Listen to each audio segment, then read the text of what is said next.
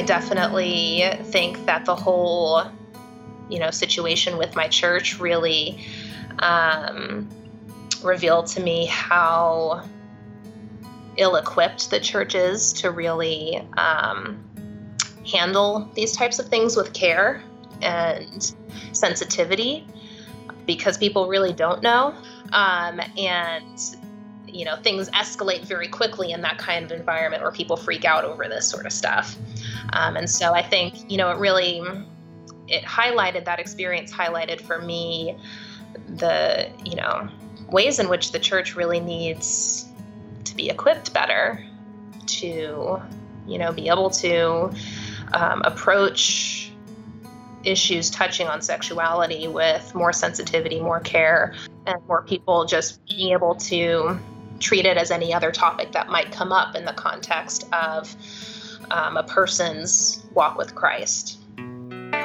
Bridget Eileen is a multiracial gay Christian who has chosen a life of celibacy, but not because that's what the Bible tells her, but because that is what she has chosen, because she saw a vision for it in community with another person. And I found our conversation to be so fascinating and beautiful and expansive. I can say that I've never really talked to someone who thinks in the categories that I think Bridget thinks in. I want to encourage you, no matter where you're at on LGBTQ inclusion, in the church especially, to listen all the way through to this interview, because I think you're going to find Bridget's attitudes and grace and convictions to be very compelling and very helpful. And there will be conversation starters that will lead you closer and closer, I think, to who God is. So enjoy. Hi, Bridget. How are you today? I'm doing pretty good. How are you?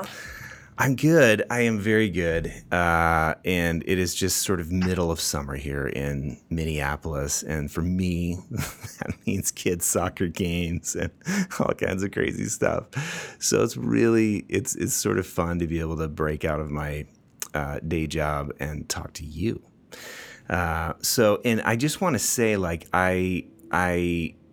I was introduced to you via Twitter, and I just, you tweeted something that someone else retweeted, and I found it to be so interesting that I clicked on your Twitter profile and sort of, I don't know what that's called. I hope it's not Twitter stalking, but I just read a lot of your tweets, and I was like, oh my gosh, I would really like to get to know this person. So I reached out, and you graciously responded. And so here we are. So again, thank you. I'm just delighted to get to know you. And so I want to just dive right in. And so how would you like to introduce yourself to the folks that are listening? My name is Bridget, and I'm a Christian, and I'm completing my PhD in sociology, and I am also a lesbian, and I'm also celibate. And so that's kind of the bite-sized version of who I am. And I love it, right? So, and I think that's part of why, okay, let's talk. Because again, and we're going to get into lots of fun stuff about fun. That's a lame word. But anyway, I think interesting stuff about the choices that you're making and have made. But first, talk to us about your spiritual background. Such a Christotypic question, but I love it. And I think it's a good one. Yeah, so I was raised primarily in the Reformed Baptist denomination, but I've also attended various different church denominations throughout my life. And while I say that I was raised in the Reformed Baptist denomination, I don't even know also what that as a child. Can you just explain Reformed Baptist? I know what Baptists are, but I'm not sure that I know what Reformed Baptists are. So Reformed Baptists, they believe, in the 5 points of Calvinism, TULIP. Got it. And so Reformed in their theology. Got it. Very Calvinist. And it's part of the Baptist kind of tradition. Yeah. And so my church growing up was part of the Association of Reformed Baptist Churches of America, or also known as ARPCA. And so you know, in terms of well-known people that are associated with that association, there's, you know, names like James White or Al Mohler. Got it. You know, those types of people are kind of within the Reformed Baptist realm of things. Very similar, I would say, theologically speaking, to a Presbyterian church. The biggest differences being that Reformed Baptist churches don't hold to covenant theology, and as a result, don't practice infant baptism. Right. Probably those are the biggest differences, but very, very similar in theology to a PCA church, for example. Okay. Yeah. So that was kind of my, you know, main sphere when I was growing up in the church. But I attended lots of churches, from, you know, just a Southern Baptist church to, you know, Assemblies of God to non-denominational. Most recently, I had been attending a non-denominational church for a number of years. And so that's kind of been where I've been at for right now, but also still within the Reformed line of thinking. And so I guess I tend to kind of gravitate towards Reformed churches. I also was homeschooled, so I grew up in the homeschooled evangelical community, very much involved in that. Went to homeschool group every Friday, and it was at homeschool group that I, you know, learned the Westminster Confession of Faith, and I also attended a highly conservative college called Patrick Henry College, which was initially founded for homeschoolers. Very conservative, very religious college that I had a really wonderful experience at. I'm very grateful for my religious background and my spiritual background. I think, you know, that sometimes I think queer people can kind of get a bad rap as, I don't know, having a chip on their shoulder against, you know, their religious upbringing. And I really don't feel that way. I'm very grateful for how I was raised. I, you know, am the person I am today because of the spiritual environment that I was raised in and because of the things that I learned. And I had, you know, really, you know, wonderful experience. There's, you know, things that, you know, now as an adult I critique, but I critique it more out of love, out of a desire to kind of open people's eyes to things that really could be better. And so, you know, whenever I, you know, speak in kind of a more critical way, it's always, you know, from that place of, hey, this is something that, you know, I love. I love the church. I love the people in it, and I want to see it be better.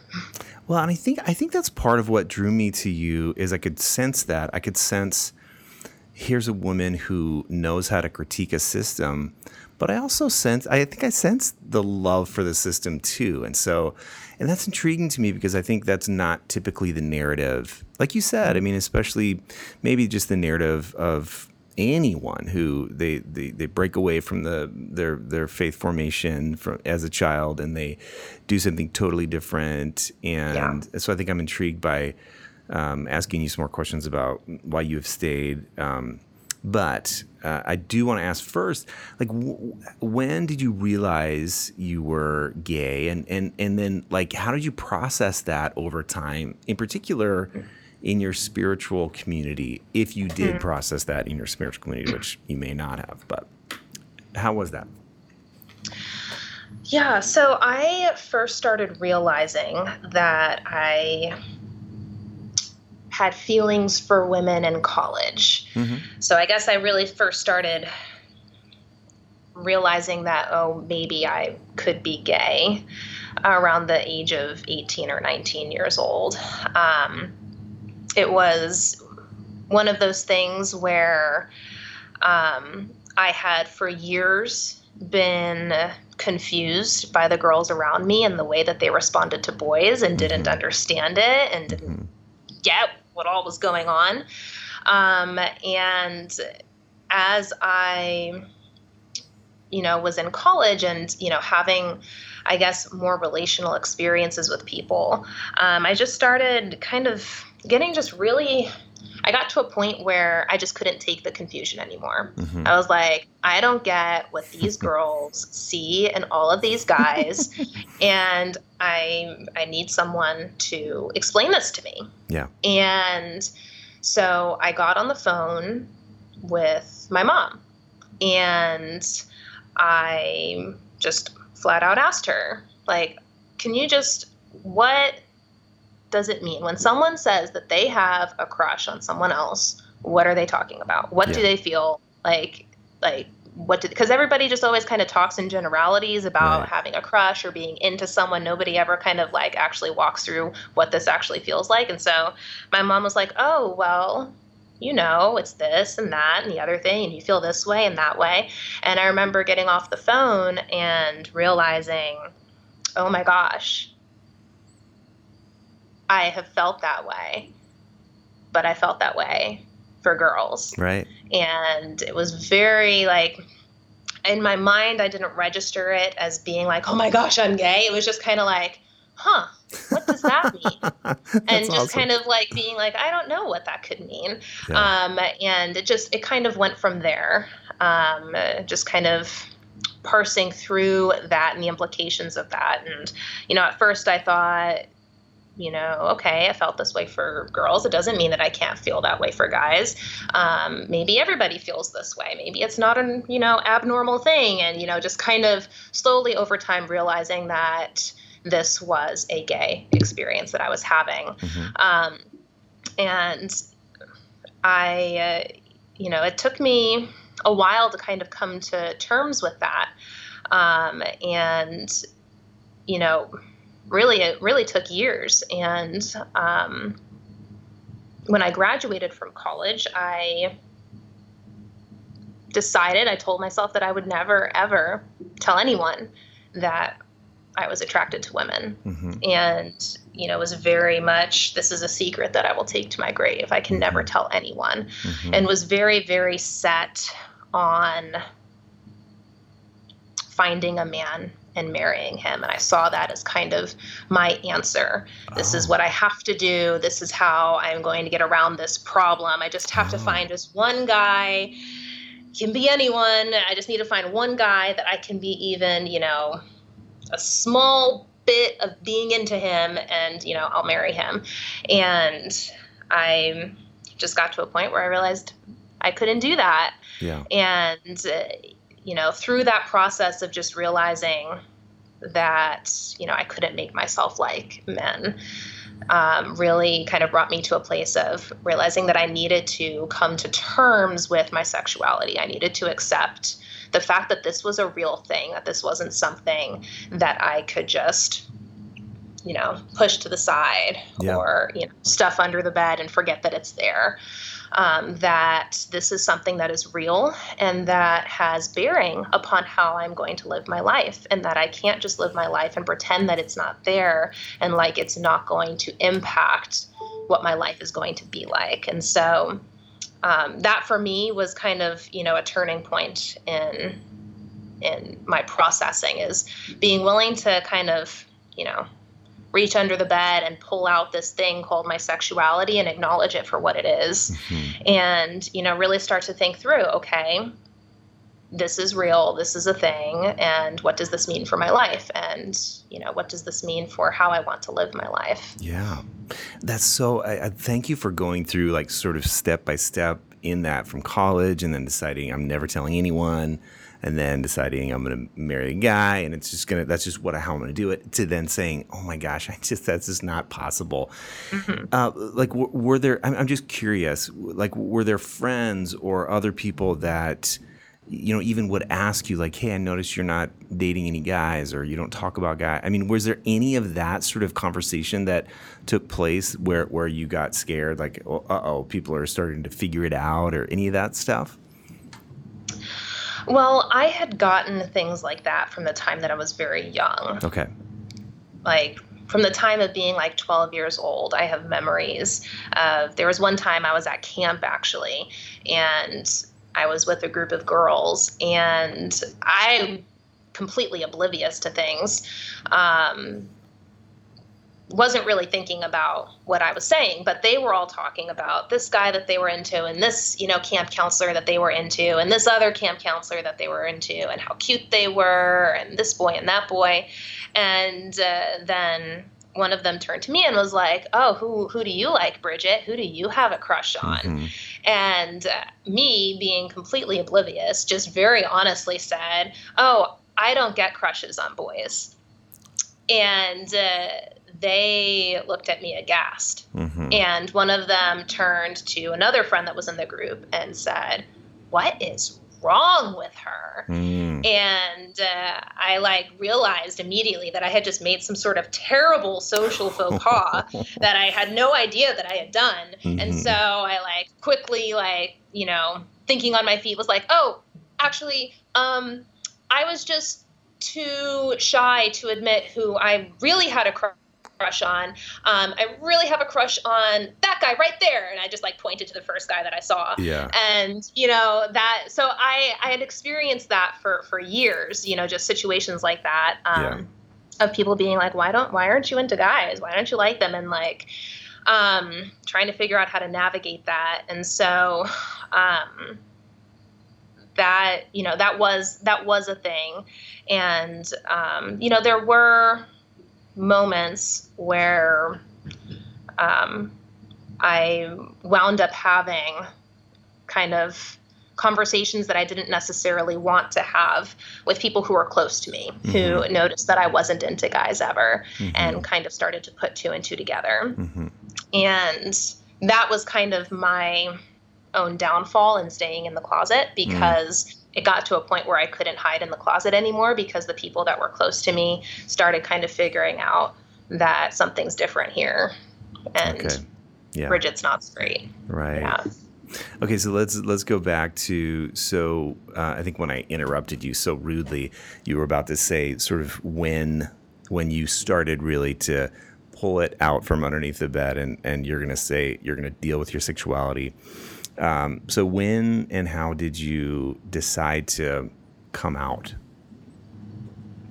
So I never really decided to come out. Okay. It kind of just happened.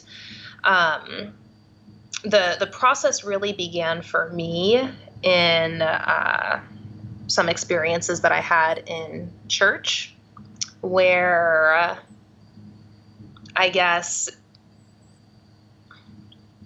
I don't want to go into details about the whole situation, but people started, I guess, picking up on, things that struck them as being gay. Mm-hmm. And I guess I started setting off people's gaydar. And, it was very much to my own shock and horror, because at the time I was doing everything that I could to present as this very straight woman. Mm-hmm. I was still very closeted, still had never used the word gay ever in my life, mm-hmm. and never intended to ever use the word gay. And, was still very much in a place of not really wanting to acknowledge the feelings to myself. And then while all this is going on and I'm trying as hard as possible to stuff it down, I'm setting off people's gaydars in my church. And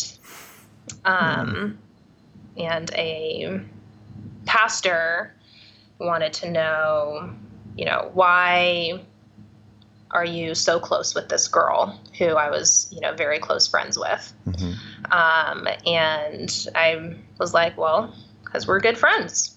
But, it struck him as a gay thing. And he wanted to know, whether or not I was gay, and whether I had gay feelings for her and things like that. And,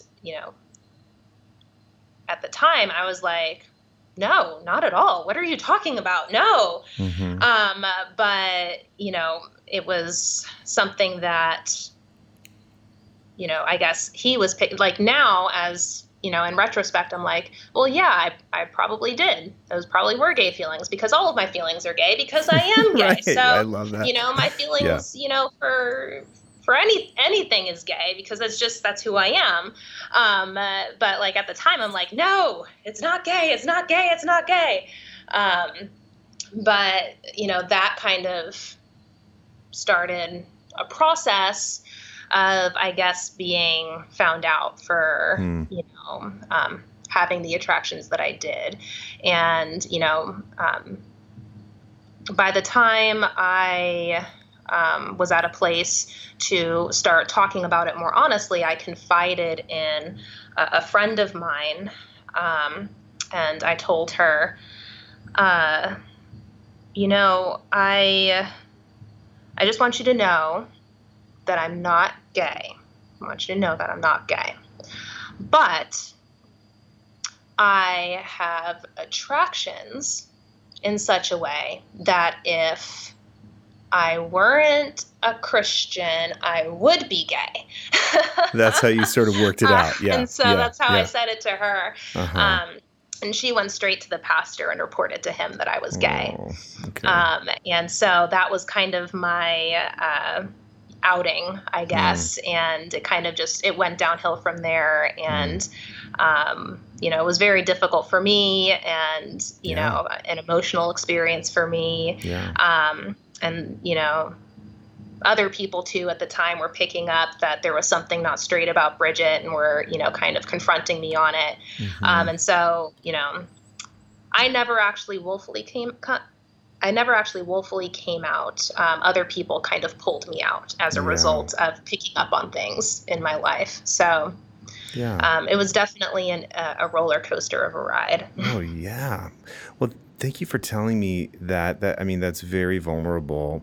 As you look back on that, you've shared some of in retrospect, sort of how you were working it out in real time. It seems like, I have these attractions, but I'm not gay, but maybe, oh my gosh, what? Like, how do you look back on that? Like, do you feel betrayed? Do you feel, I don't know what the question I'm trying to ask is. Was that a good thing that people pulled it out of you? Was that a hurtful thing? Was it both? How do you think about that? I think I see God's hand in it. I honestly don't think that I ever would have come out on my own if people hadn't kind of pulled it out of me. Yeah. Just because I'm just that kind of person. I'm a people pleaser. I don't like to disappoint people. I'm very scared of rocking the boat. And, I don't like to do that. Yeah. And so I can see myself very happily staying in the closet for a long time if people had not pulled me out of the closet. Yeah. Really against my will. And so I see God's hand in it. I definitely think that the whole, situation with my church really revealed to me how ill-equipped the church is to really handle these types of things with care, right, and sensitivity. Right. Because people really don't know, and they freak out over it. And I think that's really what happened with my friend, is she freaked out and was like, oh my gosh, I have to tell the pastor. And, things escalate very quickly in that kind of environment where people freak out over this sort of stuff. Right. And so I think, that experience highlighted for me the, ways in which the church really needs to be equipped better to, be able to approach issues touching on sexuality with more sensitivity, more care, fewer people freaking out over it, and more people just being able to treat it as any other topic that might come up in the context of a person's walk with Christ. Right. Thank you for saying it that way. I 100% agree. And I also think that, like you sort of highlight in your own story and the vulnerability with which you shared it, like you were just right in the middle of it. You you didn't Yes, you said you were in the closet, but there was also, you hadn't worked it out yourself yet. And so it wasn't like you were truly hiding anything. And so for someone to drag it out, I mean, I think as a pastor, I mean, I would feel like, ouch, no, people don't do that. That's not good. So I agree with you that we need much more sensitivity, grace, and just humanity. Thank you. So thank you for that. And we might circle around to that. But I think what I want to ask you next, and I'm going to circle back to an earlier question that I wrote down, but you've chosen to be celibate, and correct me if I'm wrong. Okay, this is my understanding of what I have understood from you, just from what you've tweeted and stuff. But you've chosen to be celibate not because you believe the Bible tells you to, but because of your own process that has led you to come to that conviction. And I think I would love to hear you say more about that. I love that. Yeah. So I do believe and am convicted of the traditional interpretation of biblical marriage. I do believe that marriage is in the Bible interpreted to be between a man and a woman.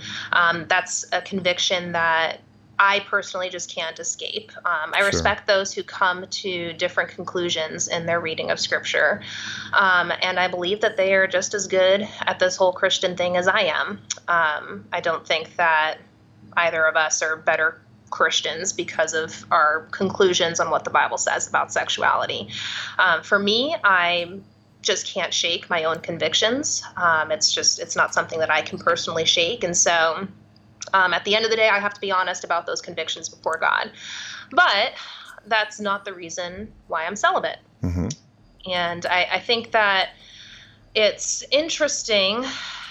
It's an interesting human phenomenon, because just because you're convicted a certain way doesn't mean you're going to live in ways that people view as conforming to that conviction. Right. For me, for the longest time, I didn't see any viable way for me to live a celibate life.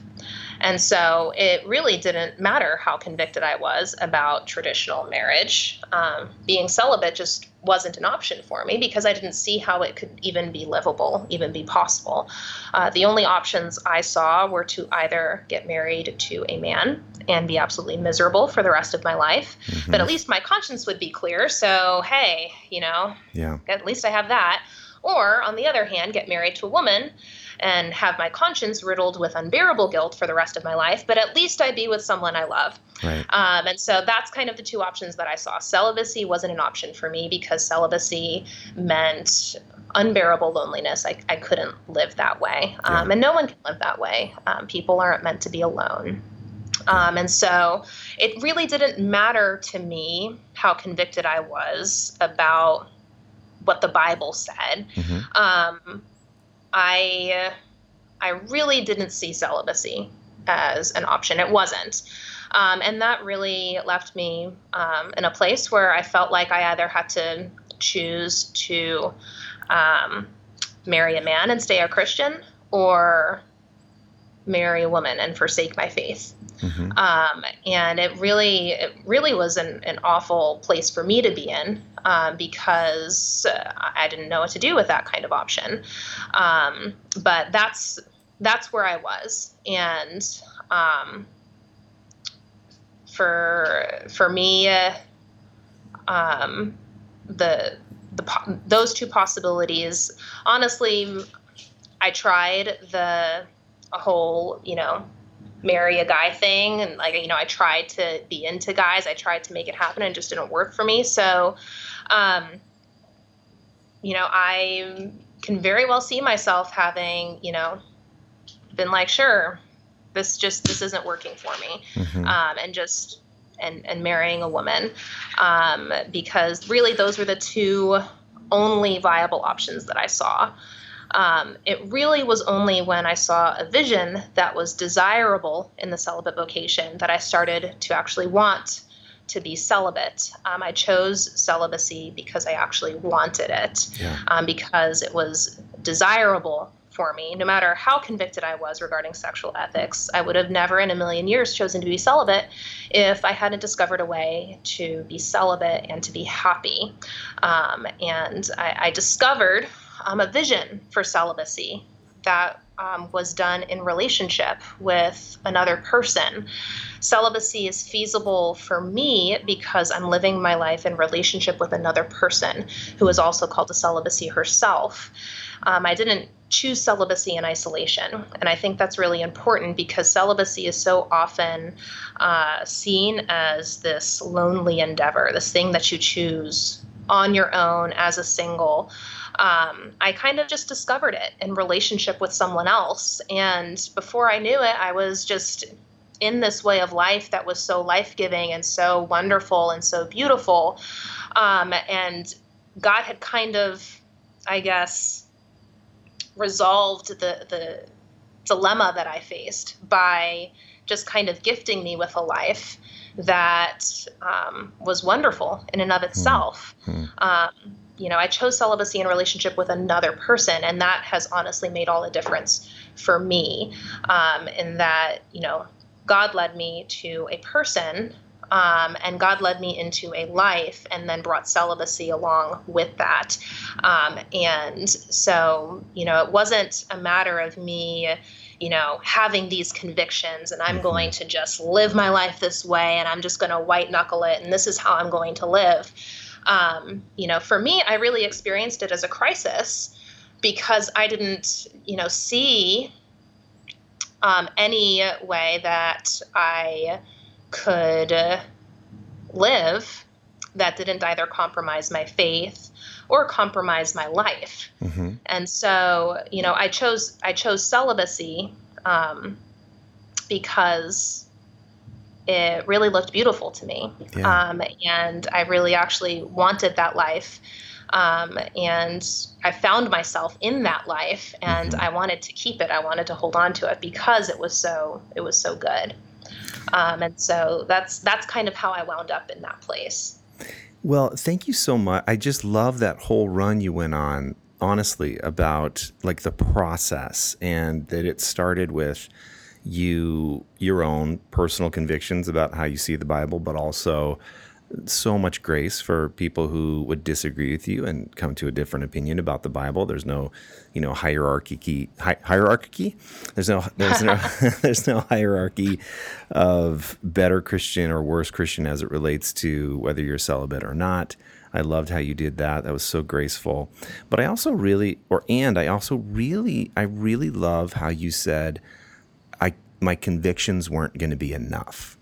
I had to see a vision for a future that I could really want.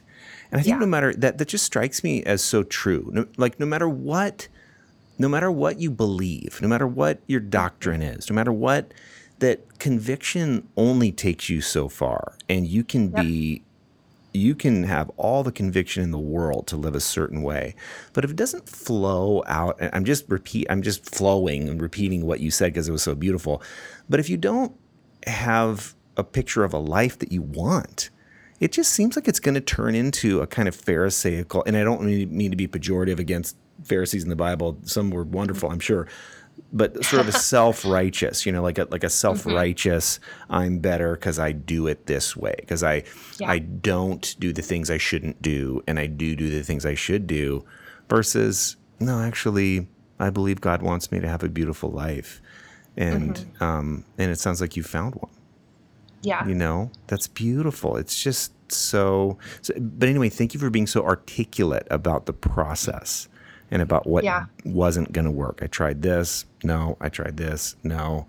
And it even sounds like there was 3 options really in the celibacy via conviction, marrying a guy, marrying a woman. None of those really were going to work for you. And so you sort of kept in, and then you sort of found yourself in a relationship with someone. Did I hear that right? And then you sort of saw it differently. So I think the other thing for me that was really key is that I found myself pursuing celibacy in relationship with Jesus Christ, not in this kind of oh my gosh, I, believe that I can't have sex with women. So like, I can't do this. So I'm just going to be celibate and I'm just going to have to deal with it. And this is just my cross to bear. It wasn't that way for me. It was, I am in relationship with Jesus and I'm letting him lead me in life, wherever that might be. I had a very open conversation with Jesus and said, Jesus, if you lead me to marry a woman, then I will follow you there. If you lead me to marry a man, then I will follow you there too. I am following you. I'm not following a sexual ethic. And that gave me a lot of freedom to kind of unpack a lot of these things with Jesus being my leader, rather than clinging to these things in order to impress Jesus, if that makes sense. Yes. And that made all the difference in coming to a place where I found myself living a celibate life and very happy and having a great amount of peace and relational fullness, both spiritually in my walk with the Lord, but also socially just in the here and now and in my present physical life. So, yeah. I just have to say it. I feel like I've talked to many gay Christians, honestly, many, many, many. And I've never heard anyone say what you just said. And it's beautiful to me, is that I'm following you, Jesus. That means marrying a woman, I will follow you there. Marry a man. There's such an elegance. That's the wrong word. I don't know what the right word. It's not courage. It's not elegance. But it is beautiful. To me, to hear that, because that sounds right to me. Like versus the Bible can be an idol, can't it? I mean, we can treat that. We can treat the Bible. We can make the Bible say whatever we want it to say. Let's be honest. No, all of us can. All of us can. No matter what side you end up on anything. So to say I'm following Jesus and have a relationship with Jesus Christ is very, like, it moves me actually. In a way that I'm sort of surprised by. So thank you for that. Wow. Okay, Bridget, a few more questions if you have time. Do you have time? I do have time. Go right ahead. Okay. So how do people react? Because I don't think we haven't even touched on this yet, but how do people react, or do they, when they sort of understand you're multiracial and gay and Christian? Like, do people's minds blow, or is that like, nah, that's fine, like, we're cool? Well, I think people's minds tend to blow most around the gay Christian thing. Right. That's kind of the thing that people's minds blow the most on. And then people's minds blow more, not so much over the fact that I'm multiracial, but, when I start talking about racism and systemic injustice. And then they're like, oh my gosh, you're that kind of multiracial person. Like, wait a minute, hold on. Right. So, I think when it comes to the liberal conservative divide, that's often where I experience the most extreme reactions by people. And that's because the liberal conservative extremes, they don't really work for me. I'm not liberal and I'm not conservative, but when I talk about my experiences as a mixed person or as a lesbian, people want to pin me for an evil liberal. And then on the other hand, when I talk about my experiences with faith, with religion and belief, people want to pin me for a self-hating conservative. And so, and that's just them reacting from their own extreme position and trying to kind of quantify where I exist on this kind of false, binary of where people fall that, I just don't find really works for me at all. And so that's typically where I find the most extreme reactions, is along that kind of liberal conservative divide. Yes. I love how you answered that. I'm so, this conversation is so delightful for me because you are just nailing it. But there's so years ago, I was listening to a podcast and from this ecologist, and she was talking about this phenomenon called an ecotone. Have you ever heard of this phenomenon, ecotone? I don't know if I have. Okay, so it's what you're describing essentially, but there are areas in ecology where two ecological communities meet, like a forest and a meadow, or like the Okay. shore and the beach, like two Okay. different, but at the place that they meet, there's this overlap, right? Mm. And the overlap is what people call the ecotone. And so geologists and people that study the earth have understood that unique place. It's neither just the meadow nor just the forest. It's somehow both. Mm. But certain kinds of life can only grow in the ecotone. Oh, And wow. yeah, it's really fascinating. And even what it's called, the so eco is sort of ecology. It's where we get our sort of study of the earth.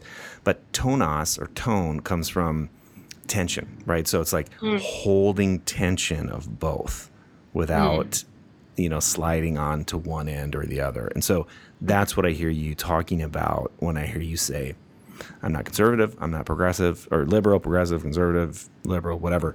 I'm something else. And I think in terms of conversation, it must drive people crazy when they try to pin you down and talk to you. Hmm. On the other Yeah. hand, other people must go like, oh my gosh, I've never talked to someone so expansive and spacious, right? I mean, do you get both of those reactions? I hope you do.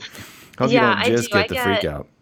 Yeah, I definitely get a whole mix. I get the people that, just want to try to pin me down and get, Hmm. progressively more frustrated because they can't pin me down.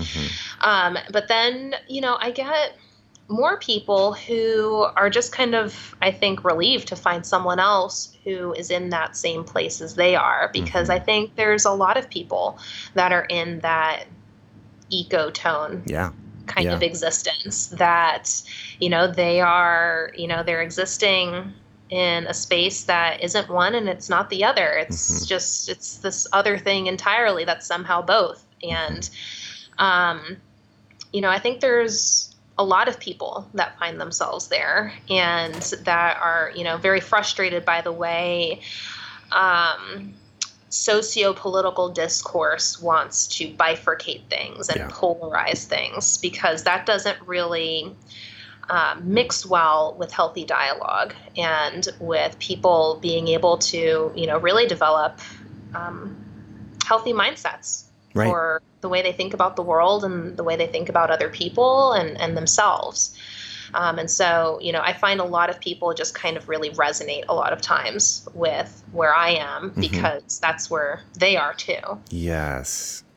Well, yes. I mean, and perhaps that's why I'm freaking out in a good way hearing you talk. So that's a Minnesota thing to say, by the way, like freaking out in a good way. That phrase, in a good way. That's such a unforgivably Minnesotan thing. Well, I want to ask you a follow-up question to that. That being that you're multiracial and gay and Christian. So I just have heard many evangelical Christians pit the queer community against people of color. And they say that the fight for LGBTQ inclusion is essentially a even white liberal conversation. And I'm just interested in what you have to say about that, if you have anything to say about that. Well, I think that when it comes to this discussion, it is important to acknowledge that it is a problem in many LGBTQ communities, just generally speaking, not in every single one, not in all, but in general, for these conversations to often be dominated by white people. Right. And people of color often feel like they need to carve out their own spaces as a result. Mm-hmm. When someone thinks, for example, of a gay man, most people think of a white man. When you Mm-hmm. think of a lesbian, most people think of a white woman. It's Mm-hmm. just people are trained to do that. But, it's not just a problem in LGBTQ communities. It's a problem in almost, any community that is, having conversations and dialogue there, unless it's specifically on the topic of race. Race tends to get forgotten about, and the ways in which race interacts with this conversation tends to get forgotten about. And so when you think about racism, especially with marginalized communities, I think that there's a lot to be learned from just looking at history and how racism has functioned in history. So back in the 1800s, racism functioned to divide the poor whites from the poor blacks. And wealthy landowners used racism as a tool to keep the poor people from uniting, because they knew that if the poor white people united with the poor black people, then they collectively would have a voice too strong to really hold up against. And so, racism was a really effective tool to divide them. Even, after the Civil War, during the Reconstruction period, it was especially useful because now the blacks are free. Yeah. And the whites, what's to differentiate a poor white from a poor black? It was very, very useful for, white wealthy landowners to inject racism into that, to keep poor communities from uniting, and to keep them divided. Because a poor white person, could, say, well, at least I'm not black.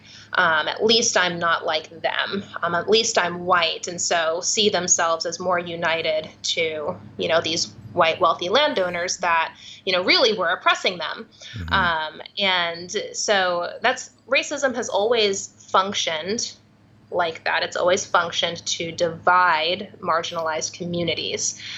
So, it divides poor communities by keeping, the whites and the blacks and the Hispanics from uniting against each other because they're too busy fighting with each other. They're from uniting with each other because they're too busy fighting against each other. And, that's how racism has always functioned in our country. And, it can function that way very similarly in LGBTQ communities where you have, these white queer people who are, unbelievably marginalized in mainstream society. And their whiteness is their one thing that they can hold on to that gives them an in, so to speak, with the, with the influencers and, with, I guess the communities that have power in our social spheres. And so, you have, within the LGBTQ community, that same kind of divisive tool in racism, where it can, be very insidious and keep the LGBTQ community from uniting because, racism injects itself and we become too busy fighting against each other rather than, really seeing all the commonalities that we have and uniting together as one voice. And so, I think, for, white people in the LGBTQ community, it is very important to recognize the ways in which they might be using their whiteness as a way to hold on to power, as a way to hold on to privilege, to the expense of people of color in their community, because it's very common. It goes on all the time. But oftentimes white people in queer communities are unaware that they're doing it and, aren't even really doing it intentionally, but it's going on. And so, it's something that I think requires white people to acknowledge and be aware of, and a willingness to, allow people to call them out for it, not in a spirit of, wanting to put them down, but in a spirit of like, hey, like, this is something that is not okay. Like, we can't let this get in the way of us being united as a community. And so, I do think that it's something to just be aware of and to fight against. Yeah. Oh, that's so fascinating. And I think on one level, it makes so much sense that you would just call that out. You have to call whiteness out wherever whiteness is, So of course it's within the LGBTQ community as well. So, okay, so maybe one more question, but I think it might stretch to two. But so put your, PhD sociological hat on as well as your theological hat. Can a church, can a mostly white church that maybe has that is being led by Jesus into both LGBTQ inclusion and a kind of multi-ethnicity. Can that church walk that road, or is that just impossible? I 100% believe that a church can walk that road. 100%. I think that it's a challenging one if you've started down the road already, having not established those things as priorities, and now you're trying to backtrack and make them priorities. Right. It's way harder to deconstruct something that is unhealthy than it is to just construct something from the get-go that is what you are desiring it to be. But yeah, I would say 100%. It's possible. And I think that that is part of the vision of, the church that, is given to us in Scripture. You could say, there's even, a rather, queer sort of line where it says there is neither slave nor free. There is neither male nor female. There is neither Jew nor Greek, but all are one in Christ Jesus. And, that, in the Bible paints a very unified picture of the church that is united across lines of gender, is united across lines of race. And I would argue that, sexuality is also part of that, picture. And so I think that's the vision that the Bible gives us. And that is the vision that we have to pursue. And it's 100% possible when the Spirit is in it. Yeah. Well, and I would add, to those things that you already mentioned, in the New Testament anyway, I would add culture and religion even, because we're talking about folks that really were Jewish and were following Jesus, but I think they weren't changing religions. They were following Jesus within Judaism. Then other folks who were, of course, non-Jewish, they were Gentiles, they were Greeks, they were starting to follow Jesus. And so like the early church, definitely multicultural, definitely multi-religious. And I think the ethic of sexuality is something that we're probably going to learn more about in the next even 20 years in terms of, theological interpretation, and as our study gets better and better in terms of human consciousness as we evolve, and so. Yeah. But I think we need to see it just like you just said it. Like we need to see that original picture as the answer to my question, right? I mean, maybe it already has happened. And so maybe there's a way back.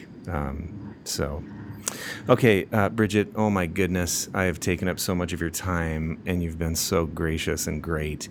Is there anything sort of you wish I would have asked you that I didn't, or anything else you want to just throw into the soup here? There's nothing that's coming to mind. This has been a really great conversation. I've really enjoyed talking to you, and it's really been awesome just to kind of talk things out and just to kind of have a chat with you, and I've had a good time. Good. I'm glad. Well, you're very articulate, and thank you for that, because I think I wish for more of these kinds of conversations that are expansive, and that are surprising, and so I hope that this conversation helps people talk to each other. Honestly, that's what I hope it does, because I think you have created some categories that maybe people didn't have before. You didn't necessarily create them, but maybe for some people you created some categories and stuff. So, well, I appreciate that. Thank you. I will email you that link on the Ecotone stuff, because I just think you'll love that. I would love to check that out. So please do, because I will definitely read it. And then if people wanted to follow you, what's the sort of, I know Twitter, I mean, I can put that on the show notes, but are there any other ways that you would point people to or looking at your work or following you? Definitely Twitter. And then I've got my blog at meditationsoftravelingnun.com. Yes, I've read a couple posts. They're great. Yeah, so I've got more, I guess, in-depth thoughts published on there, as well as a free ebook that kind of highlights what I would consider to be my most important thoughts, free to download on my blog as well. And so if people wanted to check out my blog, it's meditationsofatravelingnunn.com. Okay, so folks, visit the show notes, stevewiens.com/show notes, and you can see links to follow Bridget on Twitter, and you can get on her blog, and it's really well written. No surprise there after hearing her. But meditationsofatravelingnunn.com, and then if they sign up to like subscribe to your email list, do they get your ebook, or is there another link for that? Yeah, there's when you subscribe, there will be you'll be able to get the link sent to you. Got it. Okay. Yeah. Alrighty. Well, thank you. I just loved it, and you're great, and I really appreciated this conversation as well. I can't wait for people to hear it. Well, thank you. Okay, friends, thanks for listening, and make sure to check out the show notes to get more on Bridget. Peace. Hey, friends, thanks so much for listening to This Good Word. If you love this podcast, there's 3 ways that you can support my work. One is by jumping on Patreon, patreon.com/thisgoodword. You can become a patron at various levels and get lots of good free stuff, including free tickets to any live events that I do, signed books, and other stuff. The second way is to share your favorite episodes via Twitter and Facebook, email, however it is that you share content. Let some friends know that you love it. And then third is to go on iTunes and leave a rating or a review. So thanks so much, my friends. We are dust and breath. We are limited and limitless. We are human and holy, and we are in it together.